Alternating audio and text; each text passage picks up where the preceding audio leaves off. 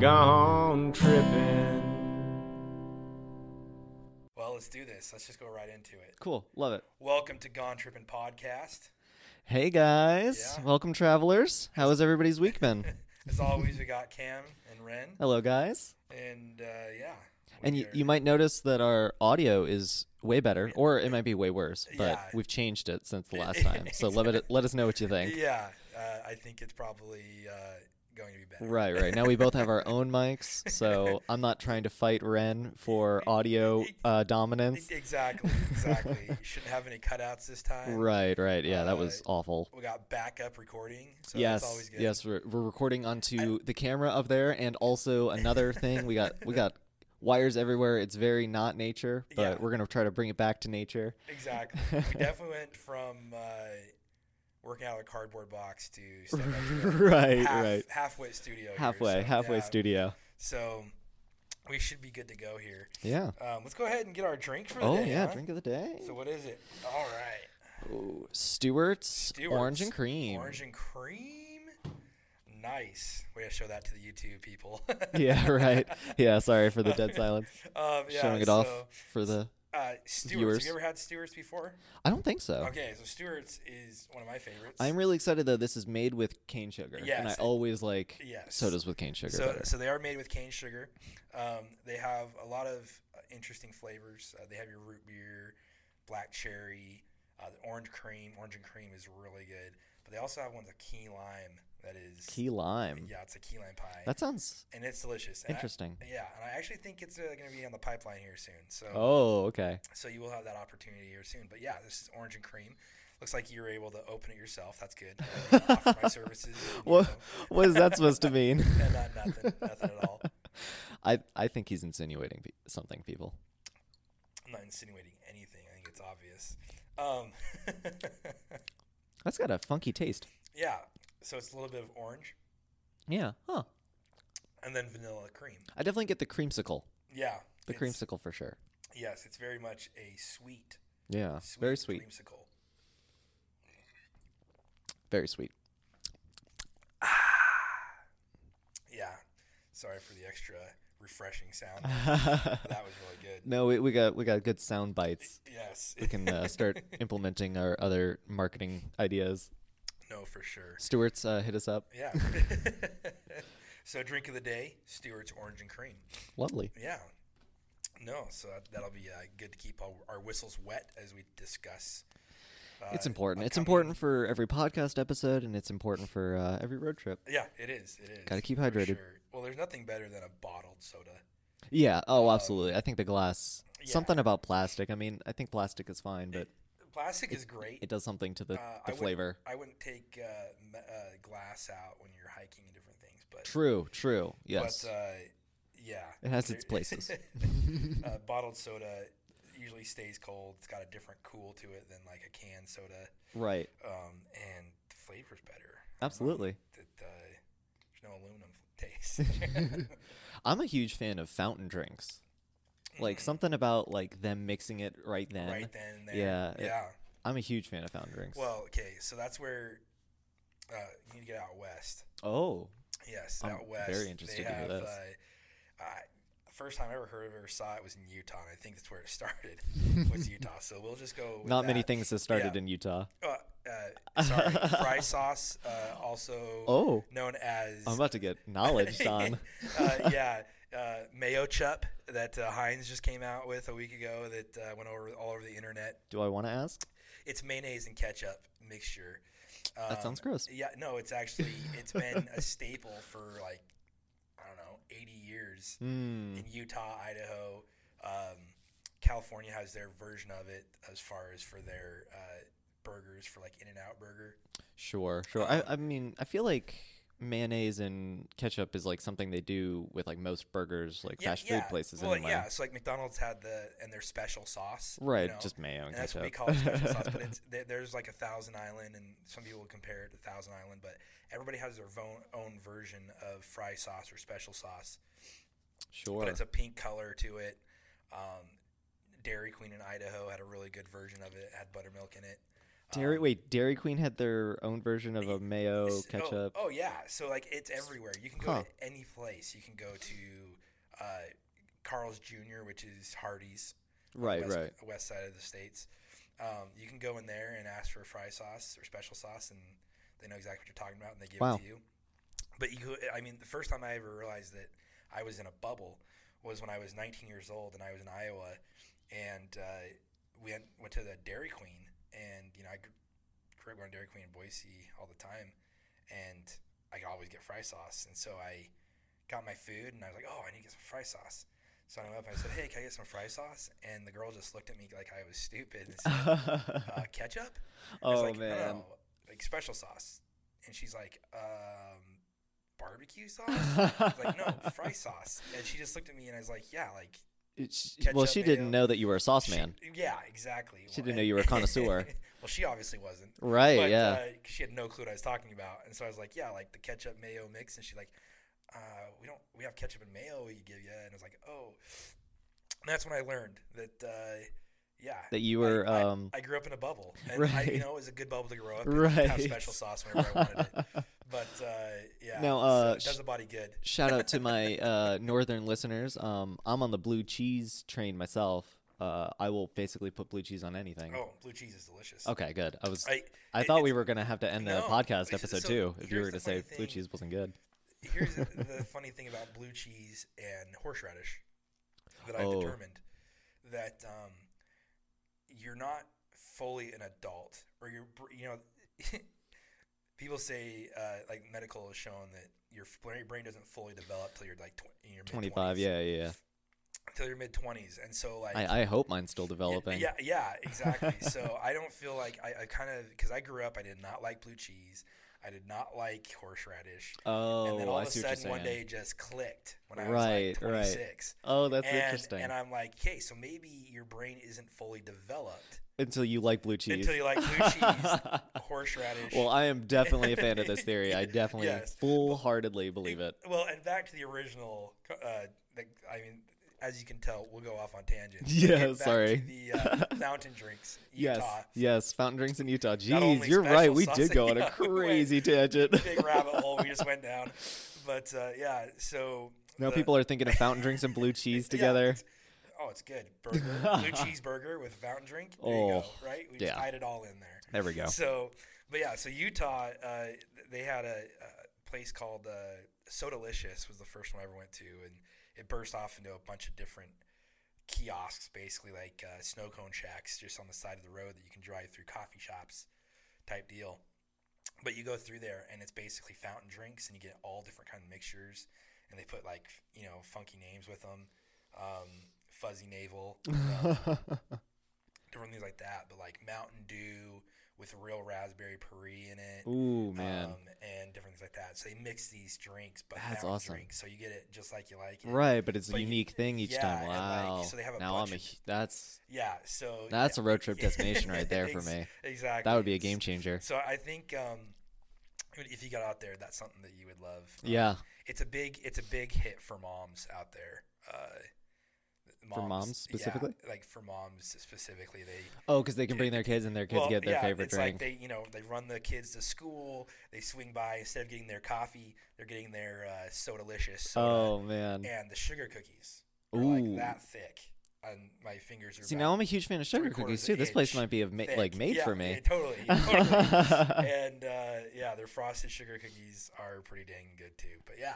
So when you're out west, Sodalicious. Nice. Wow. Is the big one. There's a bunch of other ones like Soda Stop, but it's not like you walk into these places. It's a drive-through kiosk. Oh, nice. Really cool business model. But before I forget, we had a shout out that we wanted to do. Oh yes. And I don't know if you're still listening, and I don't even know your gender, but Sylvia Mason was our first ever podcast listener on SoundCloud, and I think still only. But we'll get there. We're getting popular. No, Sylvia Mason's going to tell all of his or her friends. Well, I mean, that's not bad for not being published on anything. Right. These are more for people to go back and listen to how horrible we were when we started. And we figured we'd get a couple in there before we started promoting. Right. Especially when you see the difference between episode 1, Right. The audio. Yeah, the quality just, I mean, skyrocketed. The audio quality from here on out I mean, this is a huge leap that we're going from 1 to episode 2. Right. I mean, we haven't listened to episode 2 yet. So Right. we'll find out. But right now I'm able to actually see that we're not cutting in and out audio-wise. So. Exactly. And I can hear you. Right, like, and I can hear you. Yeah. It's like you're right in my ear. In our ears. Yes. So whispering. that's pretty behind awesome. me. Well, so we figured today we're going to have our guest, Tim Welch. Tim Welch, yeah, excited for that. A buddy of mine. We've gone on many adventures together. He lives out in Spokane, Washington, and he's going to join us here a little later. But before we get into that, let's talk some news. Yeah, travel news. Yeah. Am I taking the reins first? Yeah, go right ahead. Okay, this one I am particularly excited about because, again, this is like right up my alley. Oh, I just bumped the mic. That's the first time. We'll still learning how to use these things. It's very different having something like floating in front of your face. I know, exactly. It's not something I'm used to. I also have to like figure out a good way to grab the soda because it's like on the other side of the arm. Drink it. Mm-hmm. Right. I'm really trying not to breathe heavy into it, so let us know if that happens. Comment. So a meteorologist by the name of Brian Bretz Schneider, I'm hoping I'm getting that last name right. It's extremely long. Mapped out a route that basically the whole route is 70 degrees weather. So it's I mean, and for the video we'll try to get like the map up at this point. Yeah. But you start January 1st, you start at the very bottom of Texas. I mean, like basically right into Mexico. And you spend January through April kind of, weaving in and out in Texas basically. But then April 1st, you're basically all the way to where we are, the tip of Virginia, kind of the base of Maryland, around May 1st. June 1st, you're going up to Minnesota. And then July 1st, you're going all the way up to Alaska. Oh, goodness. Yeah, like all the way up the Canadian West Coast there. Well, so I have 2 thoughts about this thing. Yeah. So one, you sent this to me over the weekend. Yes, I did. I was so excited about it. You called dibs. Yes, I didn't want him to see it and want to do it because I love 70-degree weather. Yes, well, I'm such a baby. I showed it to my wife, who is an Arizona girl, and it's just dying when it's not over 70 degrees. Right. And she goes, "That's my road trip." I'll go yes, on that road exactly. Trip. I mean, it's a really cool road trip. I mean, you could see it here. After you come down from Alaska, you go Washington, and you just tease into California, but September 1st, around that time, you're bumping across, and you go across. I mean, you hit all your favorite spots right there. Yeah, exactly. All that Northwest, and then Central. November 1st, you're back in Texas, kind of the top of Texas, and then you end the year in California. That's awesome. Well, yeah, I mean, it's a great little road trip. A lot of that on the end, that end part. Yeah, for sure. Well, it's 13,235 miles. Yeah, it is extremely long. I mean, it's year-round. It's for a whole trip. 365 days. So if you're working remote and it doesn't matter where you are and you're looking to just constantly travel, then I say do this for a trip because... I got some friends who, like 3 or 4 different sets of friends who are doing a year living abroad in Thailand. Oh, that's really cool. And I'm like, that would be cool. But yeah, I think this would be just as cool. To be I bet 70 degrees is cold for them. Yeah, I think this could be another thing that'd be cool to do. He did another one that's linked in the article, and you'll see it on the subreddit after the show. Is that the one that hit like every state? It's if you want to stay like in the bottom 48. So if you specifically want to stay just in the continental United States, he has like a 9,000 mile one that kind of does the same thing. But you finished already. Jeez. Yes. You pounded it. But I'm saying go up to Alaska if you can when it's 70 degrees. That sounds awesome. Yeah. Well, and that's the funny misnomer about Alaska. Right. It's not cold all the time. Yeah. No. I had a friend. His last name was Fairbanks, but he wasn't from Fairbanks, Alaska. Oh, that's a shame. He was from. That's where he should definitely end up. What's the other big town there? Juneau? No. That's the capital. There's Fairbanks, and then there's. Oh my goodness! Are you kidding me? All right, wait. Let's see. Will Google help us? Alaskan cities. This is horrible. Anchorage. Anchorage. I knew it as soon as I saw it. Yeah, he's from Anchorage, but his last name was Fairbanks. But that was like one of the things. He's like, oh yeah, no, it's super. They have their nice weather during the year. Right. It's just shorter. Right. Significantly. Yeah, and their winters are a lot worse. Yeah. But, I think you do, for the trip I was talking about, you do the most amount of driving during that period because you're basically going up through Canada and then quickly getting out there before the bad weather comes you back. Get stuck in the right. Very quick. It's like, yeah, you're going 90 on the freeway. Yeah, exactly. The second comment I had on it is, you're saying May 1st, they're supposed to be here in our area. And, yeah, I know. There's not a lot of time left. They're going to have to pick the days because we've had like 2 days where it got up to 80 degrees and then it dropped to 40. Those 2 days, those were the best days ever. Yes. And I'm just so sad that we're still not yet out of winter. Exactly. Because it was like snowing yesterday. Oh, yeah. It was crazy. Unbelievable. I couldn't believe it. But we do have some. It is supposed to get in the high 60s. Yeah, it's supposed to be more or less consistent now. By next week, so that'll be good. But we're kind of in spring now. So, in May, we'll check and see if we're hitting 70s consistently. Yeah. See if maybe we'll start the road trip. Yeah, and see if this road trip is correct. A lot of driving. Cool. Does it say where you start that road trip again? Yeah, basically the very bottom of Texas in Texas. January 1st. Okay. So should be pretty cold for everybody else. And you kind of just have to stay within Texas for the first 4 months because it's just cold everywhere else. Yeah. But the funniest part to me is like the areas that you avoid, basically. Like you never go into Florida, like Alabama, Georgia, that whole section down there. You never touch that spot because I think it's too it's never 70. It's 70 for like 2 days, and then a hurricane comes through or something, it's down to like 68. Right, changes the weather. But I find that really interesting, like the areas you actually avoid. And for some reason, you seem to completely circumnavigate Colorado. Oh yeah, for sure. Well, there's just so much elevation. Yeah, it could be hard to guarantee 70 degrees. Yeah. No, Utah and yeah, Colorado. you basically end the trip January 31st in San Diego. So if you want a really roundabout way of going from the southest part of Texas to California, then this is the way to do it. Yeah, no. Well, make sure to get that link on there in case there are people out there who want. Yeah, I will definitely post that on the subreddit. I can take a year off, Yeah, right. And hey, I'm already in Texas or something like that. Exactly. So. It'd be kind of lame if you had to fly to the first destination, but. Well, and does it have it broken down by like what time of year you should be on that part of the road? Because it has like it basically. At each point, it has like the first of each month. So you should be here by April 1st. You should be here by May 1st kind of thing. Gotcha. So I think it's pretty lax as far as, But general idea. Yeah, exactly. Gotcha. And like, and I bet you could more or less just take these points and make your own trip out of it, which is probably what I would actually recommend. Right. Because the Texas section, there's no way it's going to take you a month to get from like the bottom of Texas to just before the bottom of Texas. That's true, but there is a lot of cool stuff in Texas. Yeah. I like it. It doesn't even hit Austin really. It kind of like just drive by Austin. So I would say spend 2 weeks in Austin if you're gonna be there. Yeah, at least.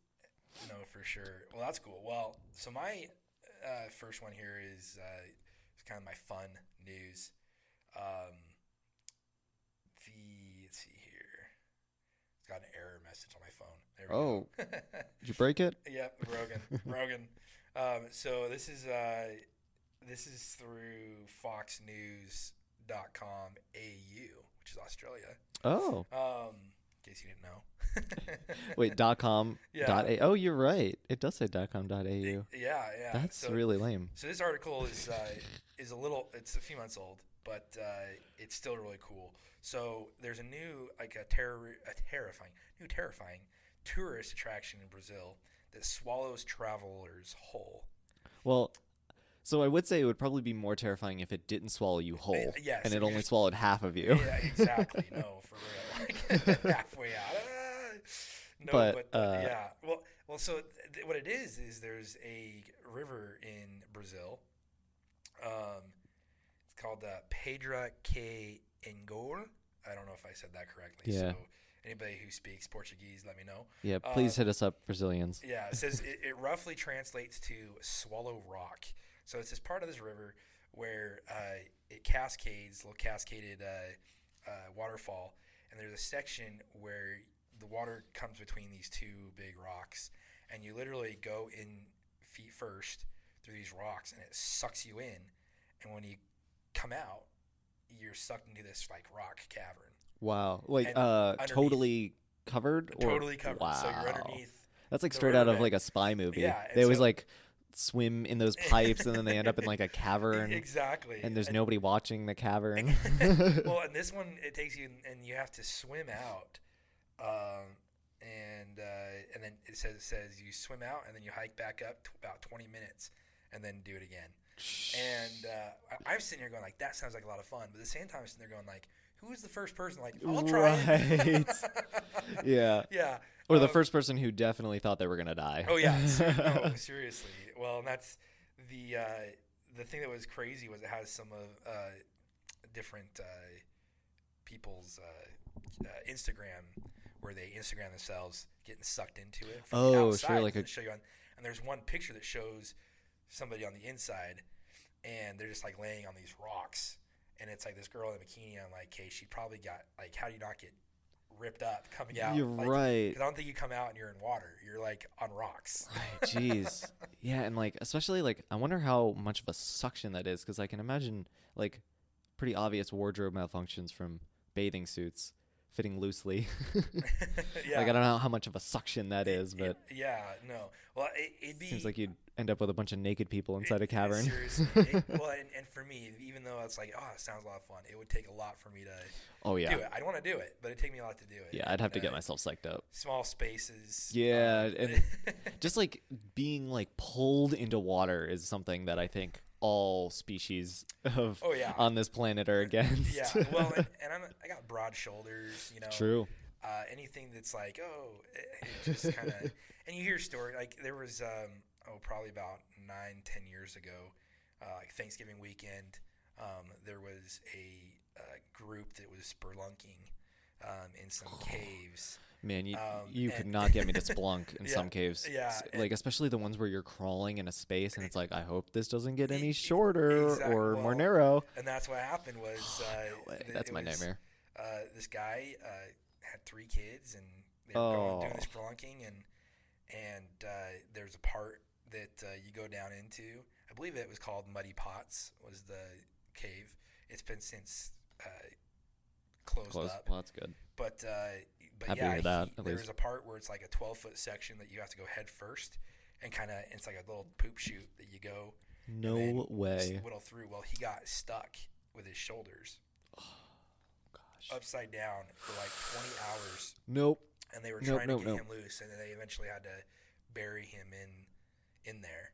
So that's where he's buried now, is in that Muddy Pots. Oh my. And I'm just like, hey, I will never go spelunking. Nope. It's off the table for me. Yeah. But so there's just some things out Sorry, there. spelunkers. You can turn the podcast off now. Yeah. I do not believe in your hobby. Yeah, exactly.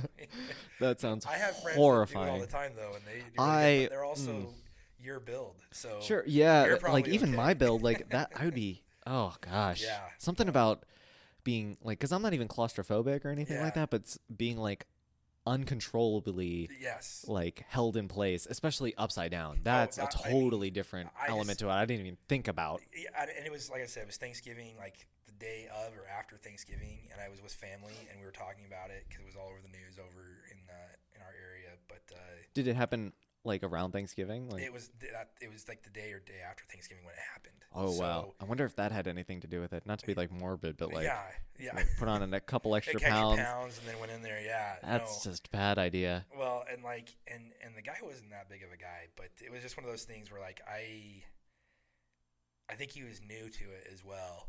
But just make sure you're smart and don't go upside down. Never, never upside down. But definitely check out the Pedra que Engole, which is the Swallow Rock in Brazil. And yeah, that sounds significantly less terrifying. Yeah, no. Now that we have something to compare it to. Yeah, exactly. So, but not to take my fun thing and make it not fun anymore. But yeah, so that was my fun news deal. Going into I guess we'll go straight into the weird. Yeah, I like putting the weird in the middle. Okay, cool. Yeah, and plus I want to save my other one for last. So, alien tourism is welcomed in Nevada. So this is really cool. And anybody who's ever been to Nevada Even like a little bit of Nevada, you're always going to find some reference to Area 51. Sure. I mean, Nevada, like from pictures I've seen, it seems like a different planet. Yeah, like it seems like what I imagine Mars would look like. It's desert, and it's when you get to Vegas, and you're like, how did they build Vegas? I mean, the reason that it had to be Sin City, that was the only way you're going to be building the city. Right, yeah, you had to have a lot of disposable income. Yeah, a lot of income, a lot of booze, yeah, all the time. And then, of course, you have to have the lights out inside your building so you can't see anything and lose all your money, but just because of the heat alone. Yeah, jeez. But yeah, so Nevada has been working on actually communicating with UFOs and alien life. There you go. They spent like $22 million. I support that. Yeah. In 22 million? Yeah. That's a lot. Over like a decade. Sending out signals into the universe saying, we welcome you. So, yeah. And I believe it says, so this is what they're transmitting out. Since your last visit to Area 51, we've missed you. The whole country has missed you, which is why the U.S. Defense Department spent $22 million on a program to find you. And that's what they are putting out there. So nice. Yeah. Anyway, really just get across the human snarkiness that exists here. Exactly. So they don't come unprepared. Well, and so the weirdness is actually kind of the fun part. Is what they've done is they've created a itinerary that comprises a loop through the alien-themed destinations of southern Nevada, which should take visitors about 3 solar days. I'm not sure what a solar day is. I think they mean to say that it would take 1 Earth day. Okay. Not some aliens gotcha. idea of a day. Gotcha. That's very lame. It says it says here, it's a good reminder that while alien encounters fall in and out of public discourse at the national level, in Nevada, it's never really stopped since the 1947 Roswell crash kicked off our fascination with Area 51. But yeah, it's got a nice little loop there. And we'll share this link. But it's got it all linked out there. You get to end up, you start in Las Vegas, and you end back up in Las Vegas. So either way, you're going to have fun because you're in Vegas. But yeah, you do that loop. It's about a 7-hour, 40-minute drive. Round trip. So technically, you do it one day. Right. But you won't be able to stop and see the things they're talking about. Sure. But yeah, it takes you up to Alamo, all the way up to, oh my goodness, Tonopah. You ever been to Tonopah? No. I've never heard of it. I've never been to Nevada. Oh, there you go. So right down to Pahrump, which is just on the Nevada-California border, which is actually going to come up in my next story, is Pahrump. And interconnectivity takes you back into Henderson and Las Vegas. So yeah, but we'll put this up there if you're in the Vegas area, even if you're in Utah, Arizona, California, Idaho, somewhere within good driving distance. Sure. That might be worth a trip. Yeah, especially if you're there when the aliens do show up. Yeah, well, now that would be something to tell the kids. So that's the thing. If you do like aliens, and that's where I could see like that whole kind of lore of aliens and different things. Absolutely. I would say take this, but I also would recommend a book to you to listen to. Oh, that's a great idea. Audiobooks. Yes, there you go. While you are driving it. It's called The 37th Parallel, and it's by Brad Mesrick. But it talks about basically the UFO highway, which is the 37th parallel. And I said 37th, right? Or did I say 35th the first time? Okay. No, you said 37th. Yeah, you're good. The 37th parallel. I'm just having my mind blown here. Yeah. I mean, this is so much information. So I listened to the book last year. It came out, and I was listening to a Jim Rome sports talk show, and they had this guy on, and I was like, oh, I got to go read this. So I listened to it on audio while I was working, and really interesting. But basically, he has this guy that he follows around, and this guy has for like 30 years has been going to these locations where really strange things like cattle mutilization. Oh, sure. And where they basically these cows have just been like disemboweled, and it's in the middle of nowhere, and there's no markings, no way like how'd this happen type right. thing. Definitely aliens doing some Dissecting? Dissecting, Yeah. I don't know what word I got stuck on there. I thought you were there. going to say sexting. I was like, No, I really hope that aliens are respecting our cows well enough to not be sexting on the first date. Yeah, just dissecting them. Right, just dissecting them alive. Yeah, but it's courtesy. Yeah, exactly. Chivalry isn't dead, aliens. Yeah, well, and it's just got a lot of interesting things about it. The whole book, but it talks about that whole parallel, 37th parallel. It goes through like Nevada, Utah, Colorado, New Mexico. Nice. The whole. Yeah, that whole corridor in there, and all these really weird things that have happened. It's also where the biggest cluster of UFO activity sightings. Sure. So reported sightings. It's just right there in that 37th parallel. Now, of course, the skeptic in me says that when more people are reporting that they've seen UFOs, more people are looking at the sky and seeing things. And he touches on that, and he touches on the fact of like, well, these people don't know each other. Some of them have like literally picked up and moved. After they saw the UFOs? Yeah. And there's a lot of stuff that you're like, maybe there's more to it but it's just gotten so like fantasized out of the realm. Sure, right. Hey, I fully admit that we are not alone. Yeah, no, definitely. But it's a computer programmer, and it actually kind of lines up a lot with X-Files. Right, yeah, that's what I was going off of. We need a soundboard. I need to be able to play their theme song. But, anyway, yeah, so I'd highly recommend that as something to listen to when you go and do that loop there in Las Vegas for UFO stuff. So. Well, mine's kind of my weird news is kind of related, and it's almost not weird as it is like maybe upsetting.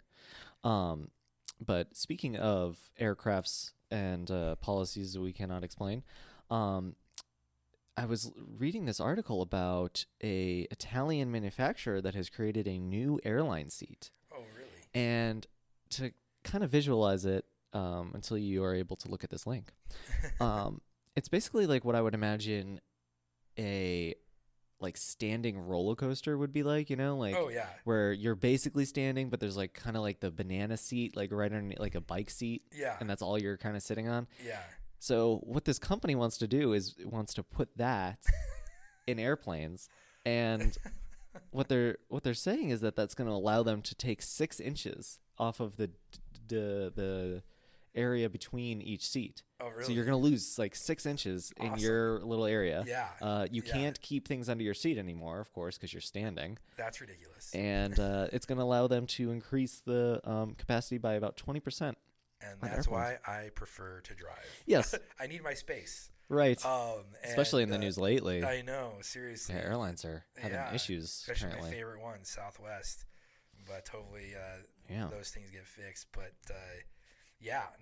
that's just crazy to me. There's already not enough space on planes. Right. I can't believe they're moving in that direction. Yeah, that's like, the hey, thing. You know what? Let's get some more sardines in there. Right. Yeah. They're like, the problem with airplanes right now is that we don't have enough people on them. Yes. Like, there's no way that's the conclusion. No, that's not the issue at all. If you actually I guess like, you could add more first class by taking the back and shoving them all together. You got exactly 4 more rows for right. And first class is going to be like these pods that you can like sleep in, and then they like already are. That's you're going to be all standing in the back of the plane. Yeah, like adult. That is crazy. Yeah, I can't believe it. To me, that's just incentive to drive more. Yeah. So, and I mean the seats are pretty ridiculous looking, so yeah. hopefully just based on that. It kind of looks like almost like one of those amusement park rides. Yeah, exactly. That you're like, all right, strap in, and it picks you up and down. Yeah. Oh, exactly. Yeah. But like you watch your feet like leave the platform, you're like, dangling, and then you realize you're only on like one like slab of plastic. Yeah. Oh yeah. Yeah. So if that's what you're looking for in an airplane, don't do road trips. But if not, more space to you. Nice. So what you got for us? Well, you go ahead first with your most popular national park. We'll save. Oh, you want to save yours to last? I see. I see the hesitation now. Yeah. So the most popular park in the U.S. is a spectacular road trip destination. That's the name of the article. The article talks about the Blue Ridge we were talking about this. The Gateway, is that what it's called? The Blue Ridge Parkway. Parkway. It's like somehow lost my link here. I think it starts in Pennsylvania and like ends in Tennessee. But it's a really long. I mean, like 500 miles almost. Yeah, basically. Yeah, it's super duper long. But the thing about it is, in 2017 it was the most visited park. Oh, really? Which really surprised me because I mean I would have thought like Yellowstone, Zion, but it just hit when it hit 16 million. It was the most popular, and something like. You know what number 2 is? Because I do. What is it? It's the Smoky Mountains, the Great Smoky Mountains. Ooh. Which this the parkway actually gets you to. Oh, so they're right there. That explains. That's some synergy right there. Yeah, but I mean, you talk about outdoor national parks, eastern side of the country. Majority of those national parks that are out here are more historical. You don't have. Oh, well, that makes Yellowstone, sense. Yosemite, plus, like, makes sense. What, a third of the population is like in Northeast part of the United States. Yeah. So absolutely. And so it's the closest one to get to. But yeah, no, that's crazy. Yeah. So 16 million. Yeah, and I mean apparently it's basically one of those like drive parks, you know, the whole point is to just drive. Exactly. So it seems like a really great like scenic kind of route thing. Yeah, well our plan, because we moved here in August, and so we were still getting settled in, but some friends of ours that we met here were like, "Hey, let's go do the Blue Ridge Parkway, and you can do sections of it. So you don't have to do all 500 miles. Oh, well, that makes sense. But you can do sections of it, and supposedly at fall peak leaf turning season. Sure. Just spectacular. So we're planning on doing this fall. Ooh. Even like a Sunday afternoon drive. Yeah. So, well, if I'm not, we'll have to check that out for sure. Yeah, if I'm not with you, then take lots of good pics. Exactly. Get them on that Instagram. We'll gram it up. You get your girlfriend up here, and you guys should just hit it. Yeah, exactly. That's what we'll have to do. Yeah. You can even take Gunter. So. Aw, that's my puppy. Exactly. It's our puppy. Exactly. So, I love him. That's a very cool national park. I didn't realize it was a national park though. So, yeah. And my thing was, I was surprised that it was the most visited. I mean, like, I hadn't heard of it really before reading that article, and so, I mean, like, I thought for sure Yellowstone would have that in the bag. Oh no, it's so I'm really surprised. Yosemite and Yellowstone are probably pretty close, but I think it's Yosemite then Yellowstone, but it could be wrong. But it probably switches off every year. Right, and that's what it was. It was like fire season. Yeah, like that, so. That's actually a good point too, because I think it beat out what 2016 was a park in California. Oh, okay. That it lost to. So I think you're right. I think it might have had to do with fires, which is really sad. But there's nothing like a bad fire season to ruin travel. Yeah, especially road trips. You don't want to get stuck in the middle of that. Exactly. So, well, going on to my last news story, and this happened over the weekend, last weekend. And I actually woke up, I believe it was Sunday morning, from a text. Not from a text. I woke up after the text. Oh. But I got a text. Heavy sleeper? Oh, yeah. Big time. But I got a text from a friend of mine who lives in Norfolk, Virginia. And that's why my parents live. Oh, nice. Yeah. So him and I, he was in the Navy. That's why he's there. But we were roommates back in Idaho. And for my birthday, 2012, my golden birthday, 29 on the 29th, we went on a road trip down to San Diego, California, where I got on The Price is Right. We've talked about that before. Oh, yeah, absolutely. We're going to have to go into that one of these shows. Yeah, sure. But we went on The Price is Right. And but that trip, it was just the two of us, and we just kind of got in the car and just, you know what, we're going to drive the 12 and a half hours straight type thing. We did have to stop in Vegas in some seedy parking lot where we kick back the chairs and sleep for a couple hours. But I had told him at that time when we were driving, I said, so there's a show that is like a must to listen to when you're driving past 9 p.m. On the freeway, and that show is called Coast to Coast AM.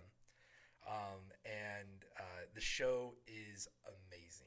The first time I heard it, I had just gotten done with a surgery, and my first time out after the surgery. Oh, there you go. I couldn't really have solid foods yet. Ooh, that's rough. But I could have a blizzard. and so it was so he hit every DQ in the United States. Exactly. So no, I was in college. I got in my car. I drove. It was like 10 o'clock at night. I'm driving down to the DQ to get a blizzard, and just came across this show, and I started listening to it. And I'd listened to it a couple of times before, like with my dad or whatever when I was younger, but it never really settled in.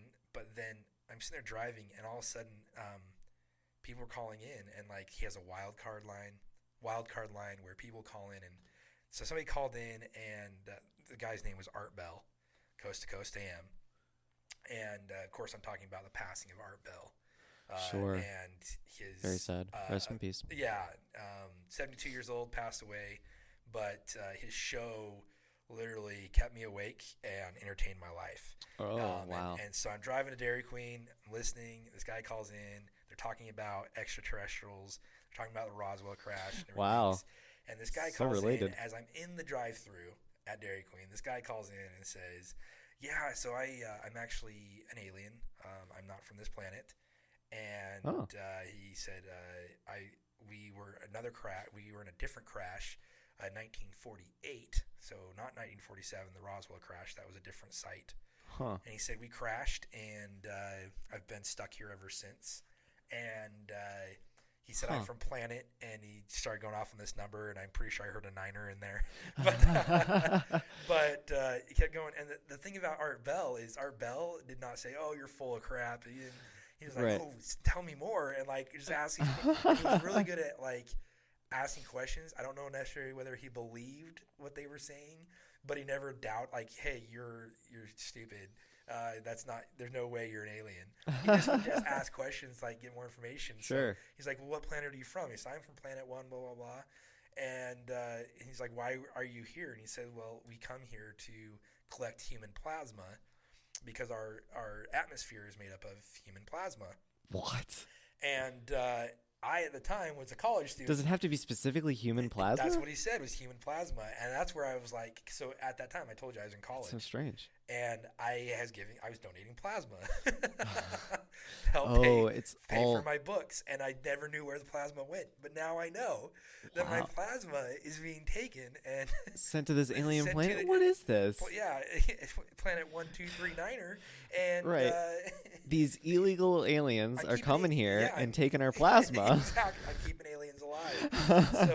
But I just was enthralled. Good job, Brad. Yeah, it was really entertaining. So that's insane. Over the years, I've been in lots of late night driving, driving in the middle of the night to get to places. I prefer to drive than fly. It's cheaper. And so I prefer driving at night. Yeah, it's not as hot. So, right.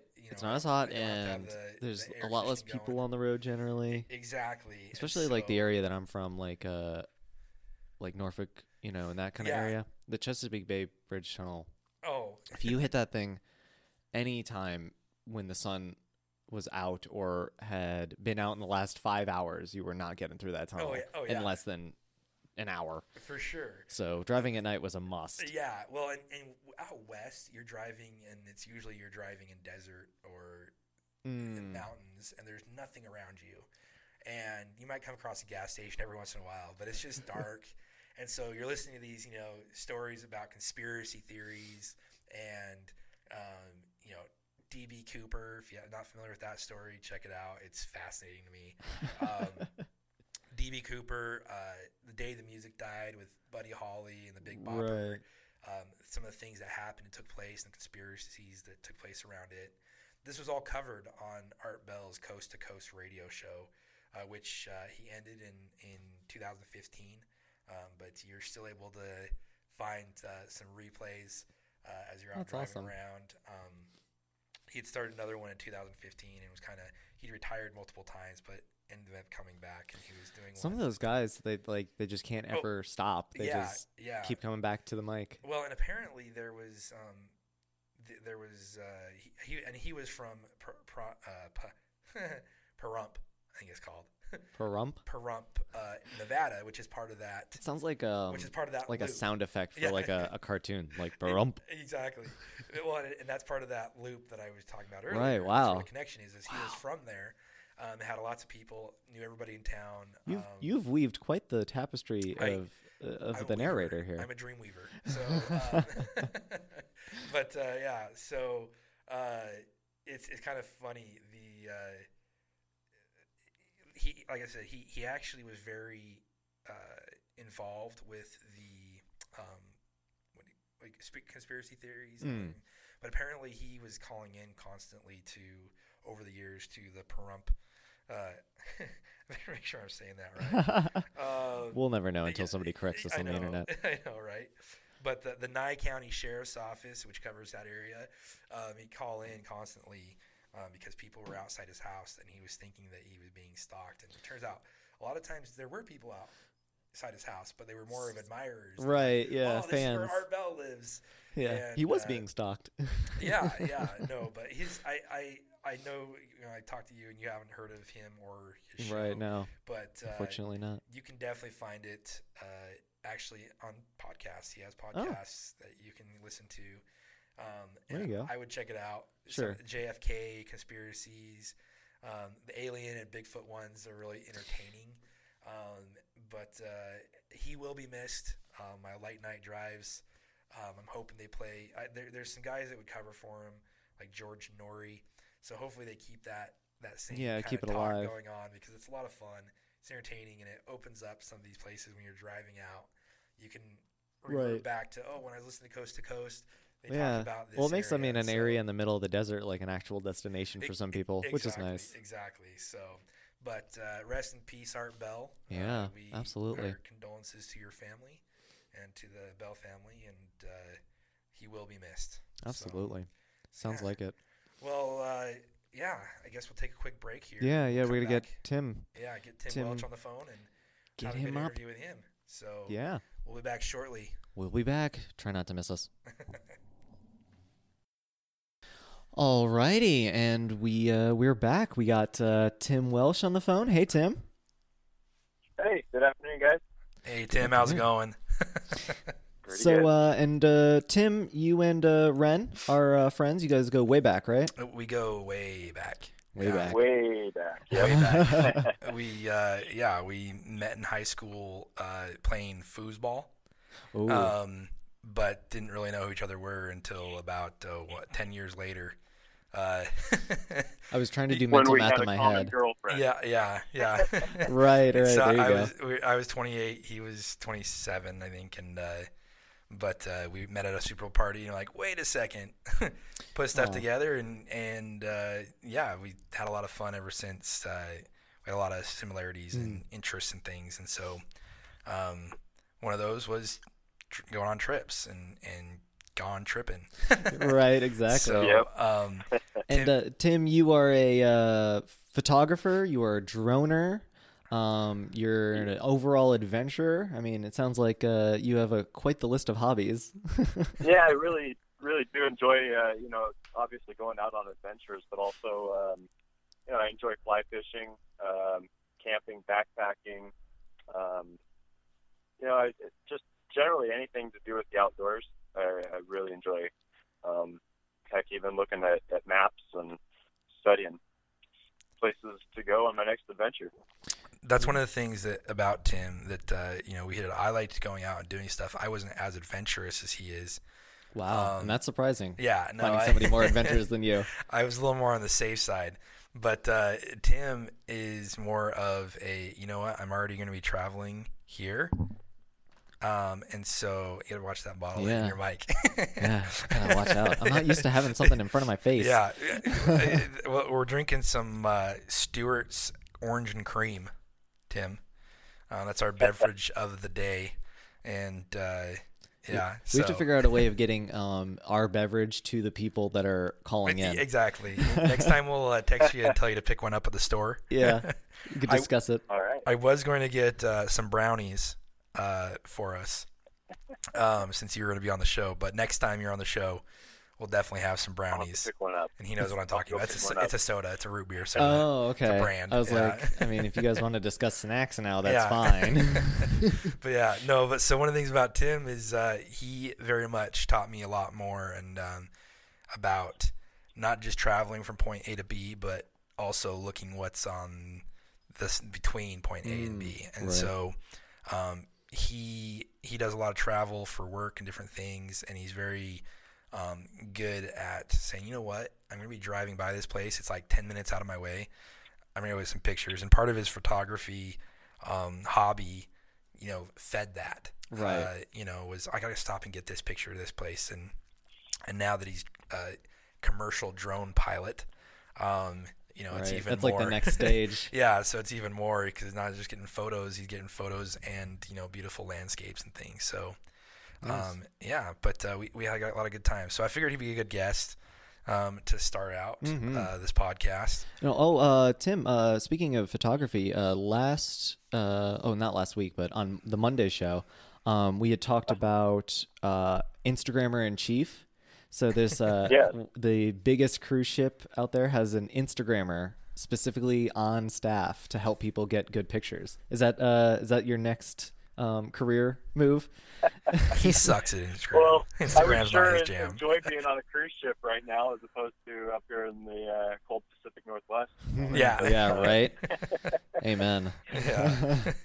I can't believe it was snowing. And he likes real photography, not phone photography. Sure. So Sure. I had the phone, and then he had his nice, I believe it was a Canon. Is that correct? Yeah, Nikon. Yeah. Nikon. I mean, like, and no matter how good phone cameras get, like, professional cameras are just that much better, and you can so tell the difference. Every time I, like, take a picture with my phone, I convince myself that this is the same quality as, like, a professional camera, and then I see what an actual photo looks like. Yeah.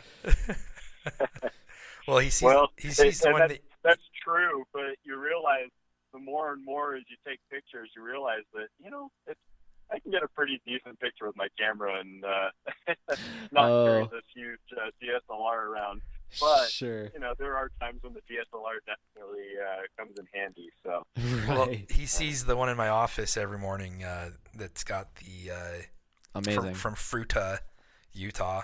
We should post a picture of that. Yeah, for sure. And he sees that one every morning, and everybody that sees it's like, oh. And I tell them, yeah, my friend took it, and they're like, double take, serious? I'm like, yeah. Yeah, well, He's because not it too looks like you shabby. bought it from a store. Yeah, it I looks mean, like it's literally. straight out of- yeah. Almost But, like you bought the well, thank frame you. but didn't switch out the picture, you know? Yeah, exactly. So, yeah, but no, definitely. But yeah, Tim, right before you came on, we were talking about Art Bell's passing. Art Bell, as you probably remember, is the Coast to Coast AM host and creator. And he passed away this last weekend. I was talking about a different buddy of mine that we got on a trip with, and he texted me Saturday or Sunday morning and said, hey, this happened. Can you believe it? I remember when we went on this trip. But I know that we also went on some trips where we listened to Art Bell, including our trip down to southern Utah for my birthday trip, if you remember that. And but he kept us awake many a times.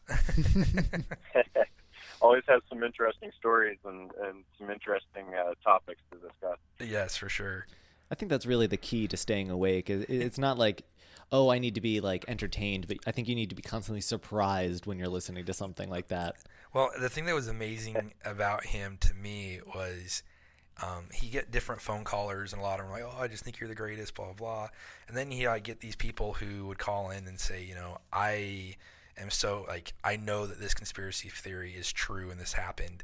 And it was just so far-fetched, whether it was JFK or, you know, whether it was Bigfoot or even aliens. And he would all three combined. Yeah, and he was just, you know, the aliens killed JFK. Like, that's... Right. And he would listen to they that framed theory. Bigfoot. Mm-hmm. And he listened to those theories, and he would just go, yeah, totally, let me ask you questions. And he didn't call them kooks, and he gave them this platform that really kind of... was entertaining for truckers and late night drivers. And, you know, I ended up actually going and finding podcasts where I could listen to different shows. Some were more boring than others. I like to hear about the oh gosh, what do you call them? The conspiracy theories and the unexplained. Oh, and yeah. those shows were really exciting to listen to. But I love cold cases. And yeah. it's like, oh, what happened? Yeah, exactly. So, but yeah. Do you have a favorite episode, maybe that you, like favorite topic that he covered that you might top of your head? Oh, Yeah, putting you on the spot. man. I know. Wow. That one really put me on. I have no idea. Yeah. I mean, I can't think of one specifically, but I always remember the lead into the show and It was how the creepy. topics kind of always you always wanted to listen to the whole story so you could kind of like, judge it whether or not it was, whether or not you wanted to believe it or not. Well, and I was going to say the intro to the show alone. You're driving out in the West where it's just wide open, black, middle of nowhere, and that's like the only thing you can pick up is Art Bell, Coast to Coast AM. Yeah, you're listening to this. It was just the weirdest psychedelic entry song and intro to the show. That if you're driving by yourself, it was kind of creepy. Like it was, I would reach over and just lock my doors because we were already talking about the unexplained. I didn't want to be one of those. Right. This guy was driving down the highway and this wasn't like he disappeared. Aliens got him. This wasn't like ghost stories, right? This wasn't like, and there was a hook on the car door. Like that's the thing. Like Halloween, they had like some different stuff like that, but most of it was like true stories, like the unexplained. Sure. And so like literally like this guy was out on a highway and he just disappeared, and so the only thing that you could say that happened was aliens took him, like that kind of, or this guy was out hiking in the woods, he disappeared. And which is actually one of the really interesting topics down the road we can get to. And I think Tim, we've talked a little bit about this, but one of the guys that he had on in like 2012 2014, he had him on a couple of times, but was missing 411, the author for that book. And what that's about is how many people have been gone missing and unexplained missing in national parks in the U.S. And listening to those stories, I mean, don't hike alone. Like that's what makes me go, don't hike alone. But it's these stories of people who have disappeared, and they were with a group of people and like went around the corner to take a pee and they never saw them again. And then like 2 years later they would find and like remains and stuff, but every time they would like find their pants or their shoes, and a lot of times their shoes would be like nicely sitting there, like whoever it was took off their shoes. And in some of these cases you're like, there's no way that this 5-year-old kid could hike this area in barefoot and different things. And so there's just a phenomenon, and that's kind of creepy. Like, absolutely. And so I always like to think of it's like a league of assassins. Yeah. They're just recruiting people. Exactly. It's Bigfoot. Yeah, and his league of assassins. Yeah, it's and that's one of those things where like I guess the freaky part is I'm kind of a scaredy cat, so I don't watch scary movies anyway. But like that song was like that comes in as like bouncing all over the place, almost like you hear it like in a haunted house fun house. So it was fun, but it was like creepy, and then like had all these noises going on with it. It was psychedelic. That's the only thing. And when you're in the middle of nowhere and it's psychological thriller. Yeah, and you're like, okay, they're gonna be talking about aliens, and I can see everything in the sky right now. It's pitch black. Stars are out bright. And anytime I see something moving, it's like, I don't want to be taken. Even though I don't necessarily believe that like people are getting taken by aliens. I was like, I can't imagine that a UFO would be able to get here, like onto this planet, and they wouldn't have like stealth like technology where like, oh well, I could just see your UFO up there. Like I have such a hard time believing that they would be like, oops, they saw us, and like light speed away. Yeah, exactly. But don't want them to know. Well, and like the ones that are like, yeah, I was taken and they probed me and all these different things. They just got a bad batch of mushrooms or something. Right. But yeah. So, yeah, they don't want to own up to it. Exactly. But yeah, so one of the things I thought we could talk about, Tim, is to really hone in, like I talked about with Tim. He really is the essence of making every trip an adventure and planning those things that when you're going from A to B, look for whether it's a statue that's like a good photo op or whether it's, a place to eat or a place to just go out and fish. And so those are some of the experiences that him and I have had that really taught me. And so probably the biggest one would be our trip that we took for my birthday that I referenced earlier.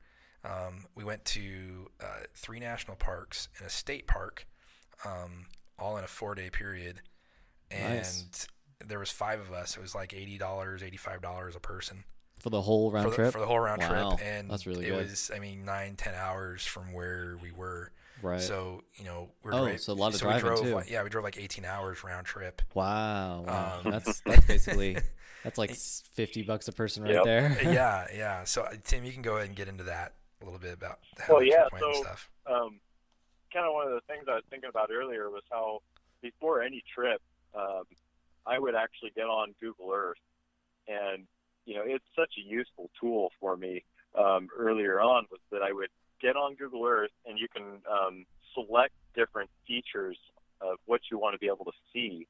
And one of the features on there is that you can click to see users submitted photos. And they do a pretty good job at putting the photo exactly or pretty close to where the picture was actually taken on the Google Earth map. And so you can kind of see, pictures here and there, but then you see a large cluster of pictures. And so it kind of spurred my interest. What's over here? What's over there? How far is kind it of off the cued you road? into kind of where the best photo ops were. Yep, Interesting. exactly. And then if you just kind of start playing around looking for some of the more random ones, all of a sudden you start to find these other little side adventures you might want to go on. So that's kind of how I would start planning my trips. Well, and one of the things, and get an idea for it. yeah, and one of the things like with that too was, we actually had a plan where we were going. We knew we were going. We're going to Goblin Valley State Park, which Your is favorite? yeah, like my favorite place ever. No mosquitoes. It's the best. So we're going to Goblin Valley State Park. Tim had never been there before. The other 3 individuals that went with us had never been there before. And so it was a new experience for them. And it'd been a couple of years, like 2 years for me, since I'd been there. But we got down there and we were able to spend, a whole day, like 24 hours in that area.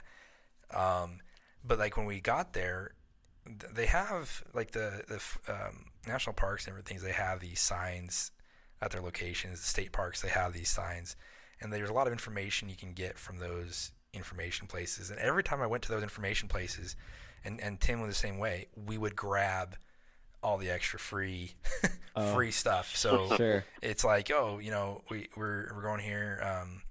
In Goblin Valley, they had books for Capitol Reef National Park, Canyonlands, those type of things. So we really grabbed those resources.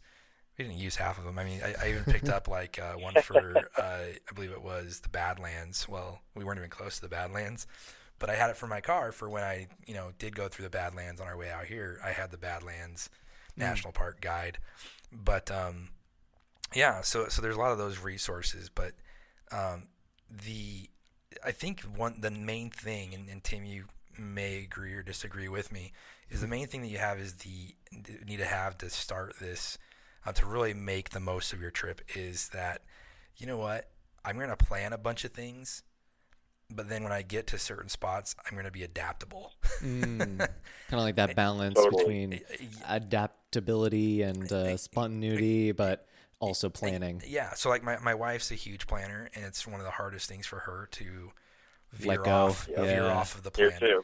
So yeah, your wife as well. And so it's one of those things where you have to get in the mindset of, you know what, I've got some good stuff planned. If this is what I do, all I do, it's going to be good. But if I really want to make this trip even more fun, I've got to be open to anything that might come about. It also helps for anything goes wrong. You get 2 flat tires somewhere, your stress level is like half if you got that mentality of if you're not trying to get somewhere at a certain time. You're not like, ever running late. Yeah, you're like it becomes like, you know what? Of course this would happen. Right. So that particular trip, we got down to Goblin Valley State Park. We said, I think we got there in the middle of the night, if I remember right. And we left because we left at like 2 a.m. So we got there.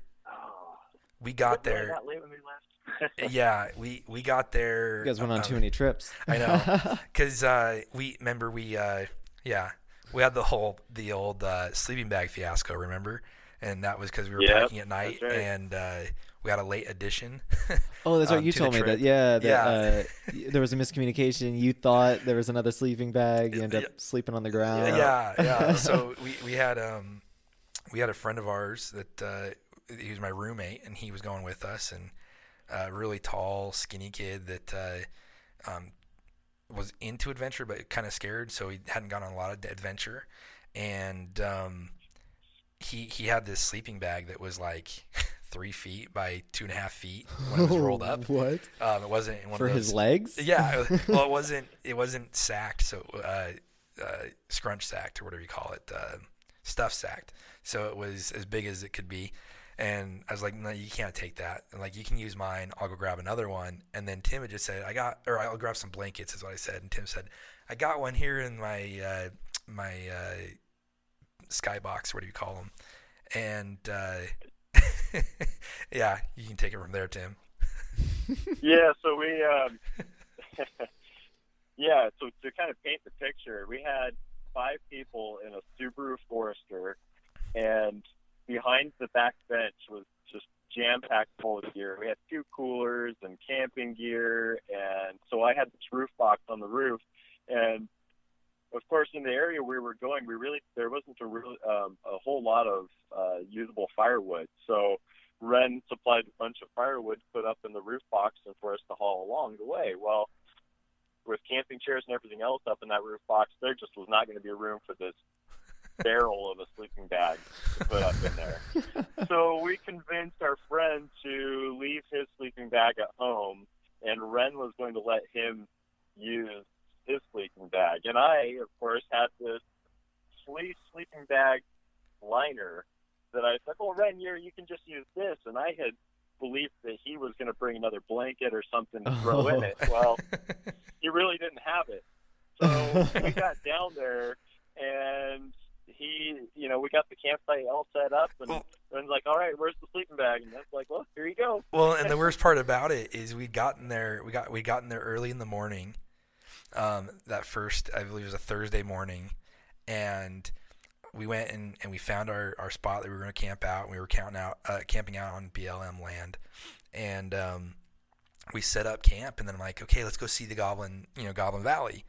And so we went and we spent all day going to see Goblin Valley. We went and hiked through a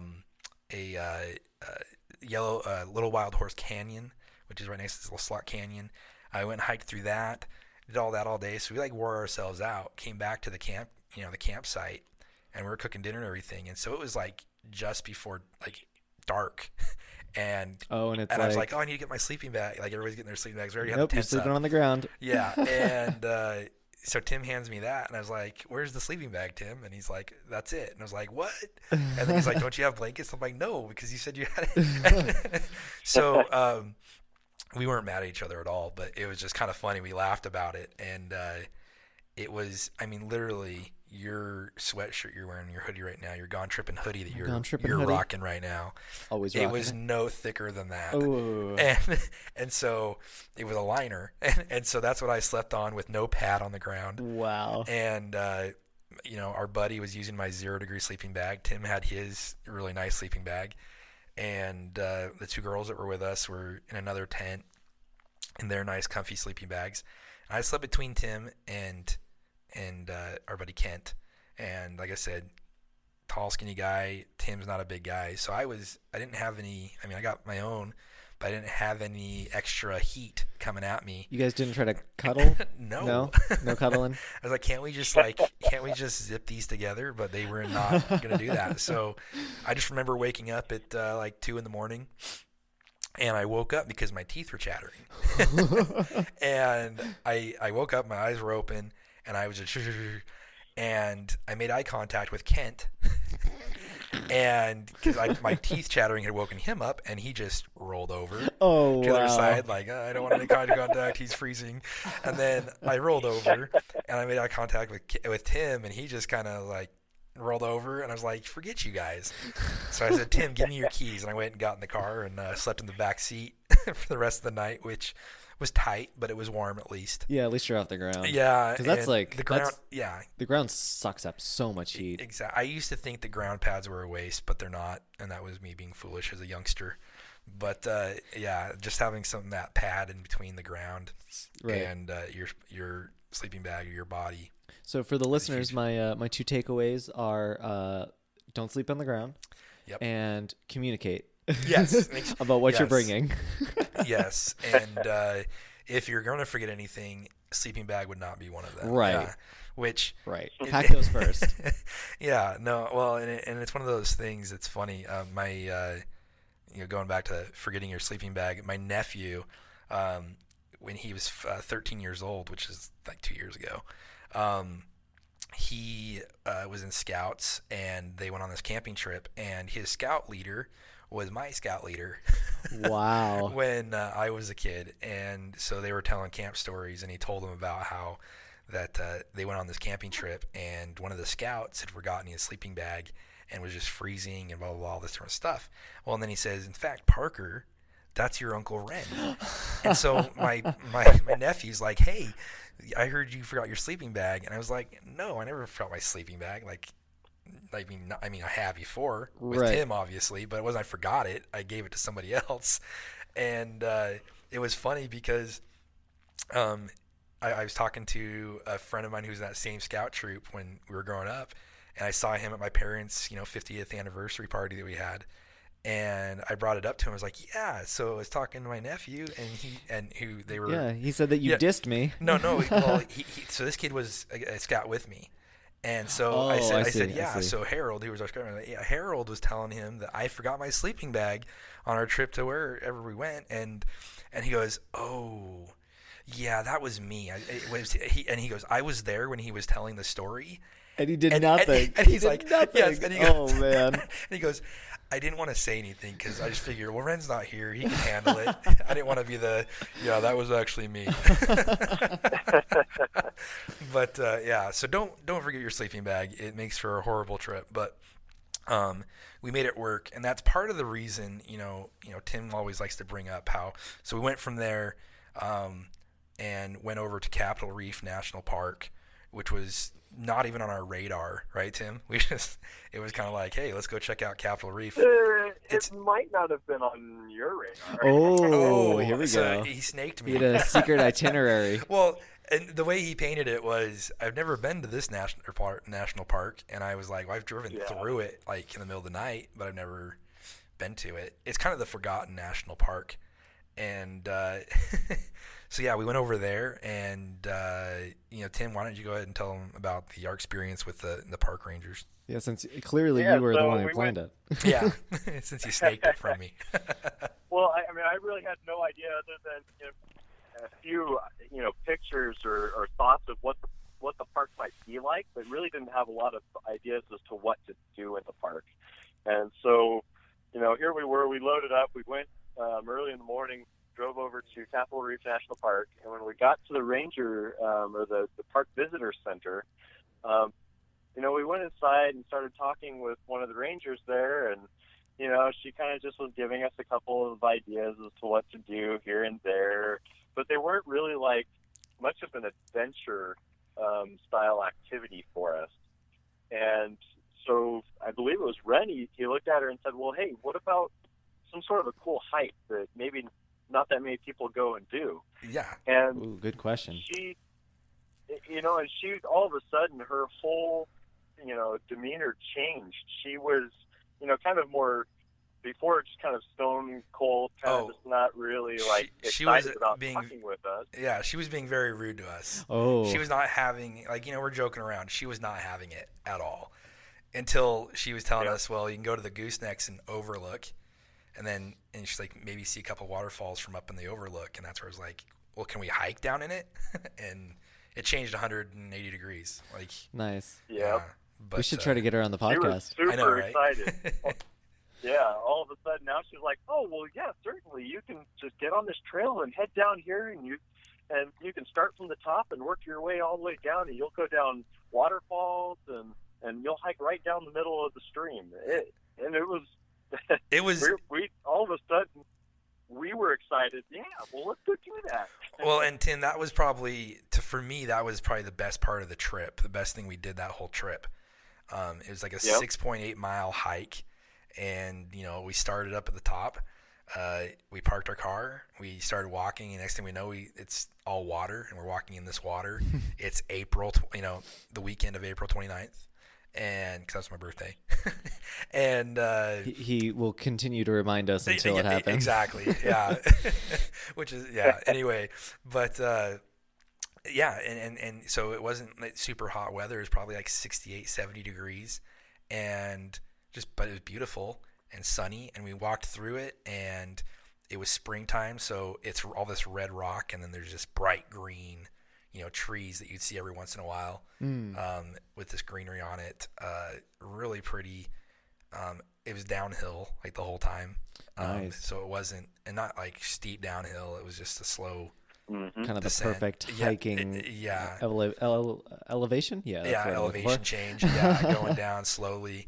And it was really beautiful, and it drops you off right down at the end where the visitor center was, and then we, not something they suggest, but we hitchhiked up to our car that was 4 miles up the road. No, all 5 of you hitchhiked? I believe there was 2. I think we sent 2. I think it was Tim and the girl he was canoodling at the time. Oh. And and the two of them, Miss Welch, we are so sorry. And the two of them rode up and got in the car and came back and picked us up. The rest of us up. Oh, nice. And, that's a good call.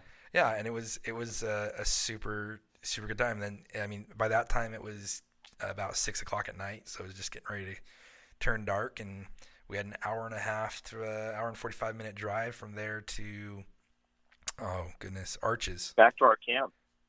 No. I guess we did go to Arches. We packed up our camp and went to Capitol Reef, and then, went backtracked a little bit past the turnoff to Goblin Valley and went straight to Arches. And I believe we listened to Art Bell at that time.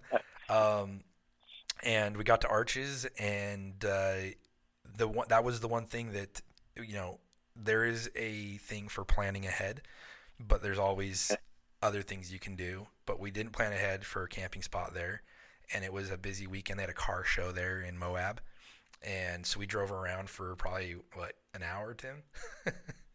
Looking for a place to stay. And we ended up at this little drive-in camp spot, and they went to bed, and I went down to Denny's. Yeah. Ren couldn't sleep again because of how cold it was. So he just decided he was just going to walk on down the road. I think it was probably a 2.5 or 3 mile walk down to Denny's, wasn't it? It was probably about 2 mile. Wait, are you telling me that you walked to Denny's alone? I did walk, but it was on a highway. In the middle of the night. This was in the town of Moab. It wasn't like Tim's picking up what I'm putting down. Yeah. It sounds dangerous. Yeah, it was. Well, it was like on like a highway road, like the road out of town. Right. And so it sounds like a perfect place to pick somebody up to murder. No sidewalks. Even better. I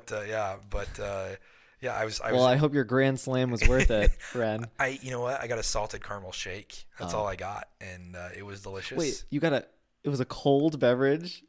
It was a salted caramel shake. Yeah. This is so bizarre to me that you were like, well, I'm too cold to sleep, so I'm gonna go get a milkshake. I like ice cream, okay? And but no, I walked out. It was one of those things where I was in his car, and I was like, well, tonight I'm gonna try the front seat of the car. And so I was trying to, lay it back, and it was just not comfortable, and I couldn't sleep, and I was thinking about all these different things and hearing noises from the tent. And so finally I just I was like, you know what, I'm gonna go for a walk. I'm gonna get a salted caramel shake, and instead of sitting here, because I couldn't sleep, it was like I had passed the time of my tired time, and so I couldn't sleep. So but I came back. They didn't know any difference until in the morning when I told them. But we got up at 6 a.m.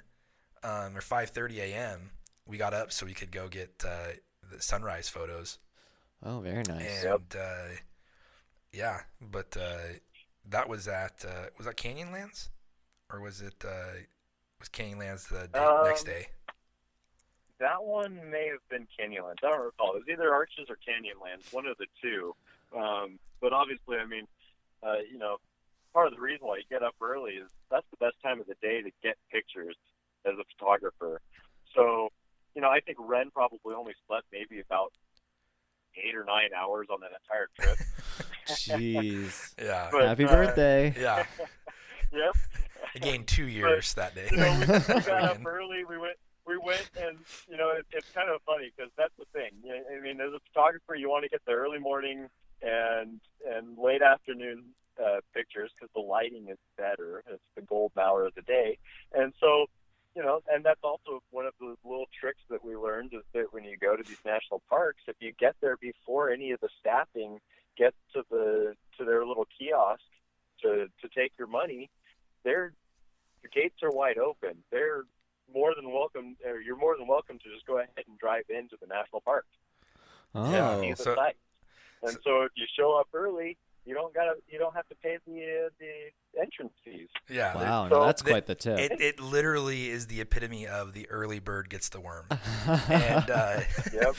but yeah, and we were when you're in Moab, anybody who's not been to Moab, eastern Utah, southeastern Utah area, Arches National Park and Canyonlands National Park are like 20 minutes apart.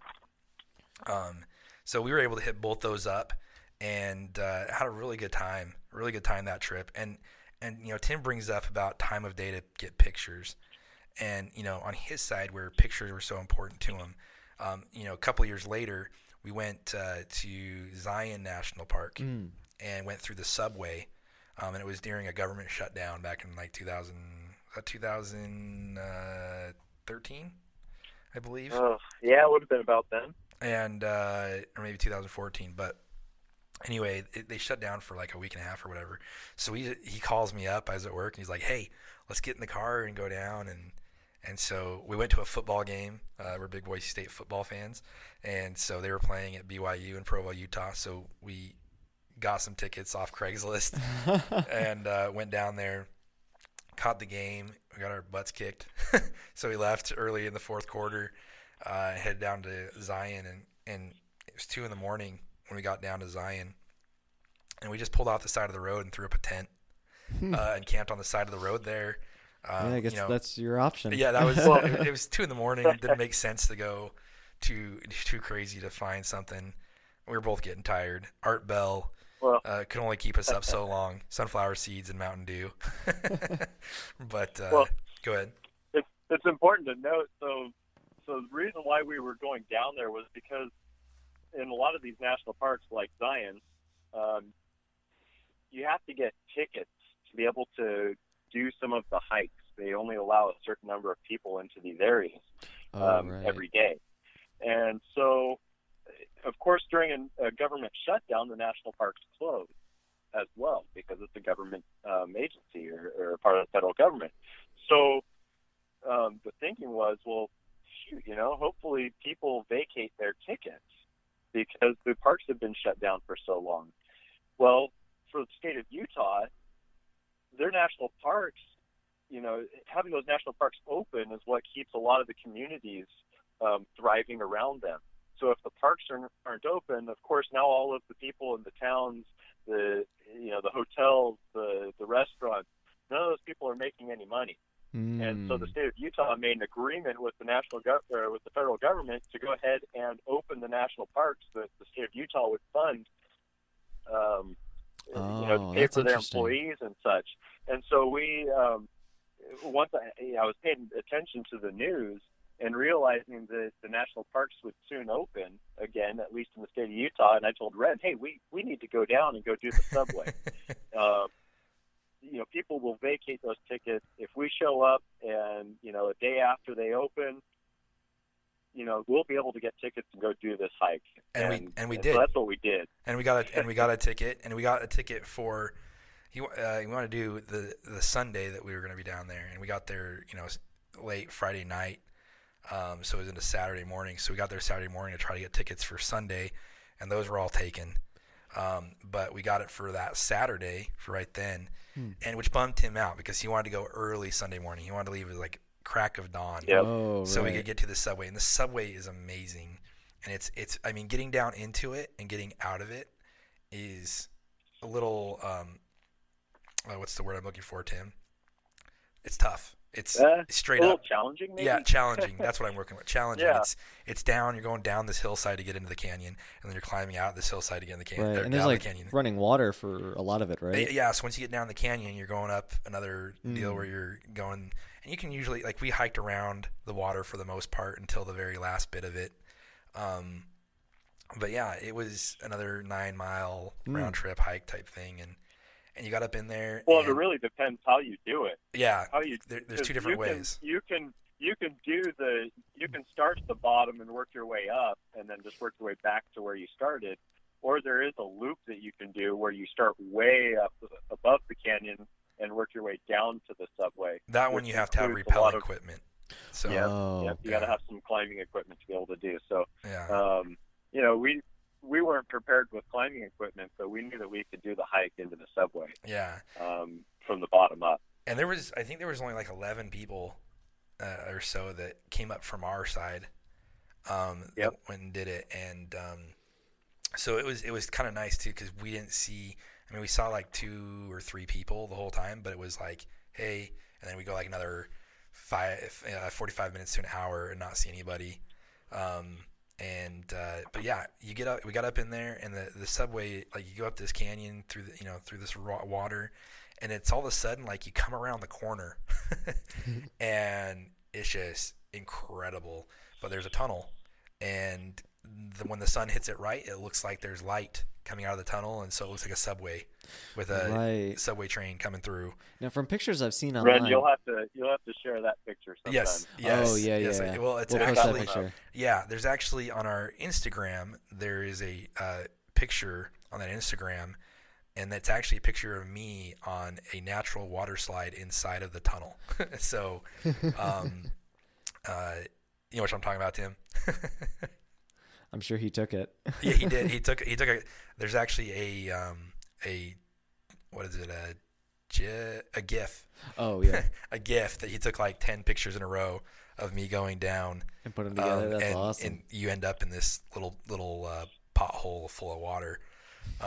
But and that was beautiful because it was in the fall time, and so you had all the fall colors down the canyon and everything too. But it was funny because I remember how distraught Tim was about the lighting, because photography is his deal. And yeah, how do you plan for that kind of lighting? Yeah, so morning he's like, I want this, and we didn't get there till like I think it was 2:30 or 3 in the afternoon, and it was good timing. Yeah, it turned out. Yeah, and Sure. he just got the light coming in the other opposite direction basically, and it was just really beautiful. One of those things that we did, and that night we went and camped out on some more BLM land just outside of Zion National Park, which to me is the best camping. You might not have a toilet and different things like that, but you can always find a toilet nearby. Yeah, we'll make something a toilet. Yeah, exactly. Put shovels. Bring a shovel. So there you go. But yeah, so yeah, that was another good one where everything didn't go perfectly. And it could have been a horrible trip because we couldn't get the time that we wanted. But, I don't know if I've ever been on a trip with Tim where he lost control of like, oh, this is so ridiculous. It's so boring. And it's one of those things where that's part of it is just creating the attitude of I'm going to make the best of whatever I do on this trip. Right. And by telling yourself that over and over again, your trips are going to be a lot more fulfilling, and you're going to find it's kind of like let's make a deal, except it's never ending. So when you're on a trip, you might have something fall through, tickets to something or whatever, but there's always something around nearby that can replace it, and it's going to be good enough. Yeah, because it's all about just making those memories. Exactly. And so just forming that kind of stuff.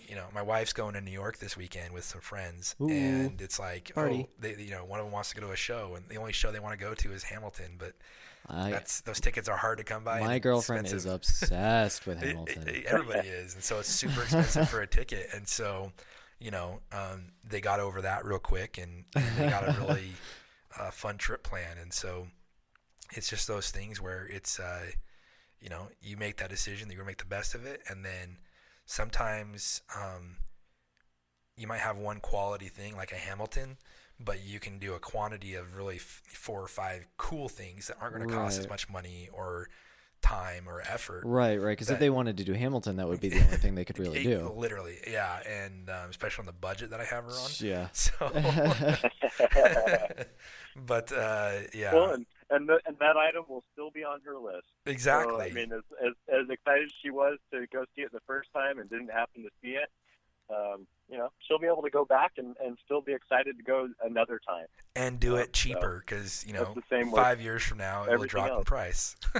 Unless, so unless something crazy happens. Yeah. Well, it'll be out on, they'll make a movie. Yeah. Eventually. I hope so. Rob.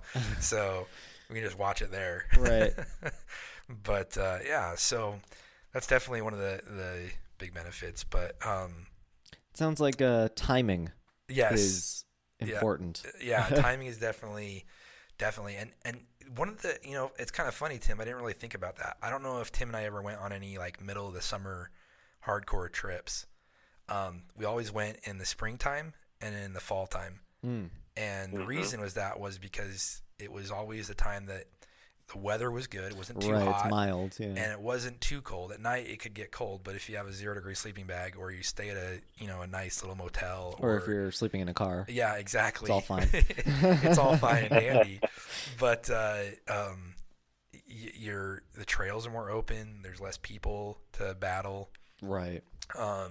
There's still some people, which, we met some guys from Australia on one trip down to Zion's in the middle of winter. I can't imagine Australians coming here to visit our national parks. It's like Oh. their whole country is a national park. I think Australians like America. I mean, absolutely, but I mean, we're very similar. Like the outback. I once read that we're the only two countries that actually have tornadoes.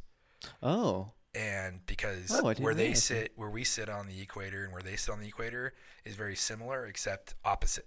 And so they get cyclones, but it's a tornado. Sure. And I didn't know that at all. Yeah, there's a lot of similarities. We've also we use the dollar. They use the dollar. Yeah, so there's a lot of similarities. Although theirs is the Australian dollar. Exactly, Australian dollar, right? They still call it a dollar. It's not like a pound or a euro. Or we completely like broke free from the Queen. They did not. But, but they're very similar in a lot of ways. And I mean, even that's the thing. It was kind of funny. So we're coming down from Angel's Landing and talking to these guys, and that's one thing I would encourage everybody is try to meet new people when you're out.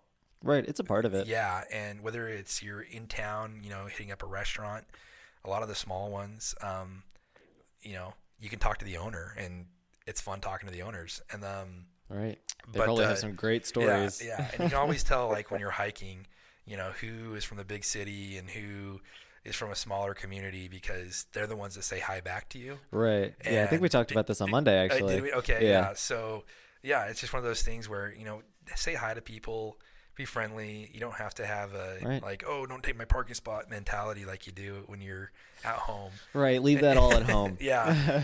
Bring a sleeping bag. Exactly. But leave all that other stuff at home. Exactly. All that other baggage.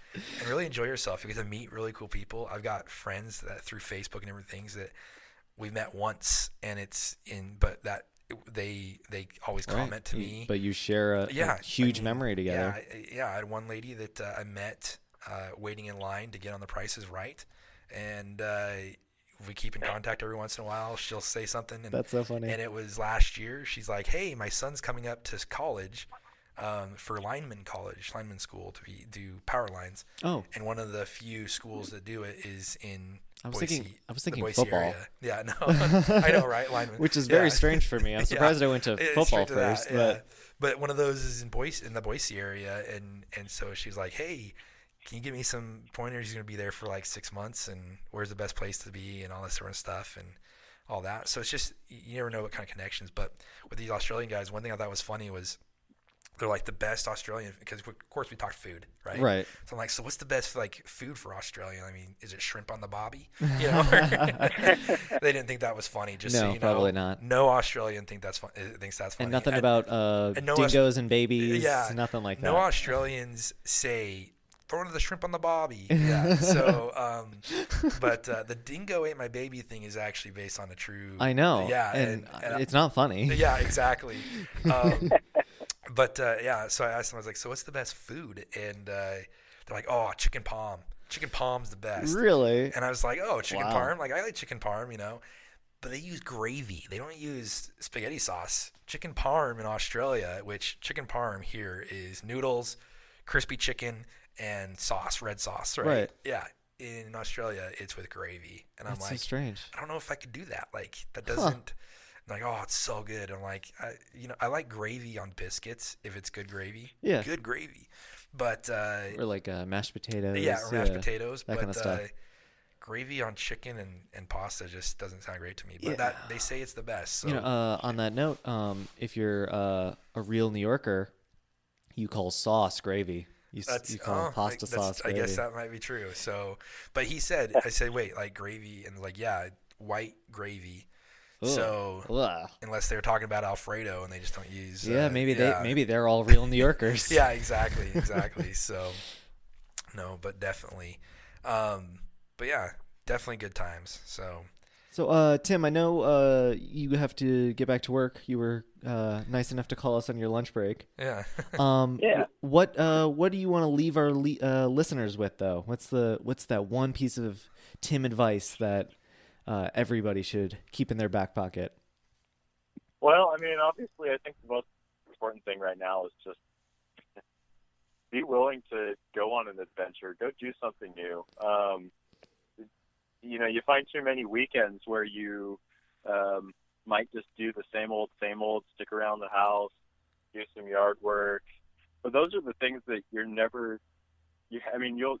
won't be able to really remember specifically what you did certain weekends. But if you went on a trip, you'll make memories that'll last forever. And Wow, that's really good advice. Yeah. so That kind of hit me at home. Well, yard work's kind of like death That and was- taxes. yeah. They're always going to be there, but these other opportunities, they're going to pass you by, and you never know Well, yeah. when you're not going to be able to, like, oh my goodness, it burned down in a fire. Right. You That was know, like an uppercut to yeah. me because that was my plan for this weekend.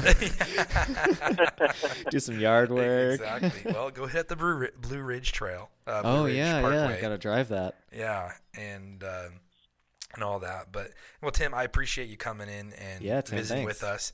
Definitely, we'll have to Yeah, have you come absolutely. back on because we haven't touched Thank you, on guys. your experiences in the, I guess, East Coast area. Yeah. Kentucky, well, East West or Yeah. Mid East. That's Midwest, Mid East. Yep.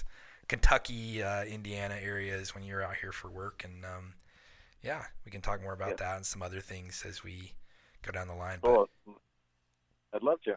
But yeah, definitely have you on again. So Great. appreciate it, man. Well, hey, All right. give my best to your family and Yeah. tell them I said hello.